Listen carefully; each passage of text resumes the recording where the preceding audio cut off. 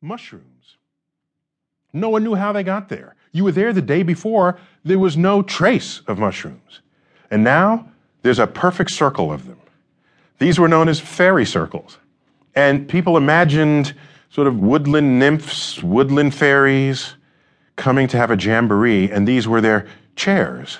Little fairies, of course. These were their chairs, where they celebrated whatever were their rituals of the night. We would later learn that, of course, mushrooms they're not solo organic entities. They're, in fact, one spore can generate many, many mushrooms. And if a spore drops in one spot, it can work its way out and get ready for just when the conditions are right, just the right temperature, just the right humidity. And then they all pop up, equidistant from where that spore first dropped. So explanations came later to these phenomena. And of course, we know epilepsy is the result of random firing of the brain, uncontrolled firing, that leaves you helpless in the presence of a brain gone awry. So what we found is that things started to change in the rise of the experiment. If you go back in time to Aristotle's day, people imagined that you could just sit in a chair and just think about the universe. Didn't have to go out and test it. You just thought it up. Aristotle imagined that heavy things fell faster than light things. Of course, yes, a rock falls faster than a feather. The feather feels the air resistance on its way down. But take a heavy rock and a light rock, they'll actually fall together at the same rate. Aristotle, however, said that the heavy one will fall faster than the light one in direct proportion to its weight. This is patently false. And it would take Galileo 1,500 years later to demonstrate that this was the case. He describes the experiment of dropping two balls from the side of the Leaning Tower of Pisa. And they're both falling at exactly the same rate, hitting the ground at the same time.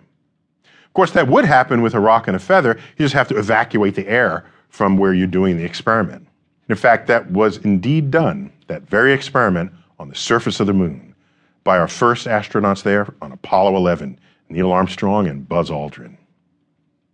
So what I want to do for this lecture is focus on several stunning examples of profound mysteries that plagued the deepest thinkers of their day, but ultimately got explained.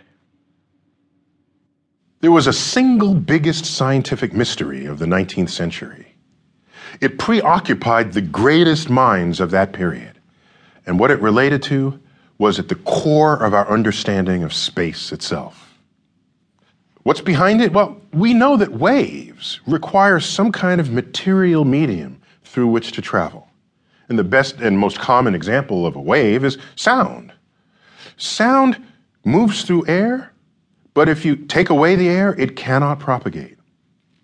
You may have remembered this experiment. It might have happened in your high school science class. You have a ringing bell, and you enclose that bell in a glass container, and you start pumping the air out of that glass container, and the ringing bell gets dimmer and dimmer and dimmer to hear. And at some point, you don't hear it at all, yet you still see it clanging away. That's evidence that sound cannot pass through the vacuum that you just created.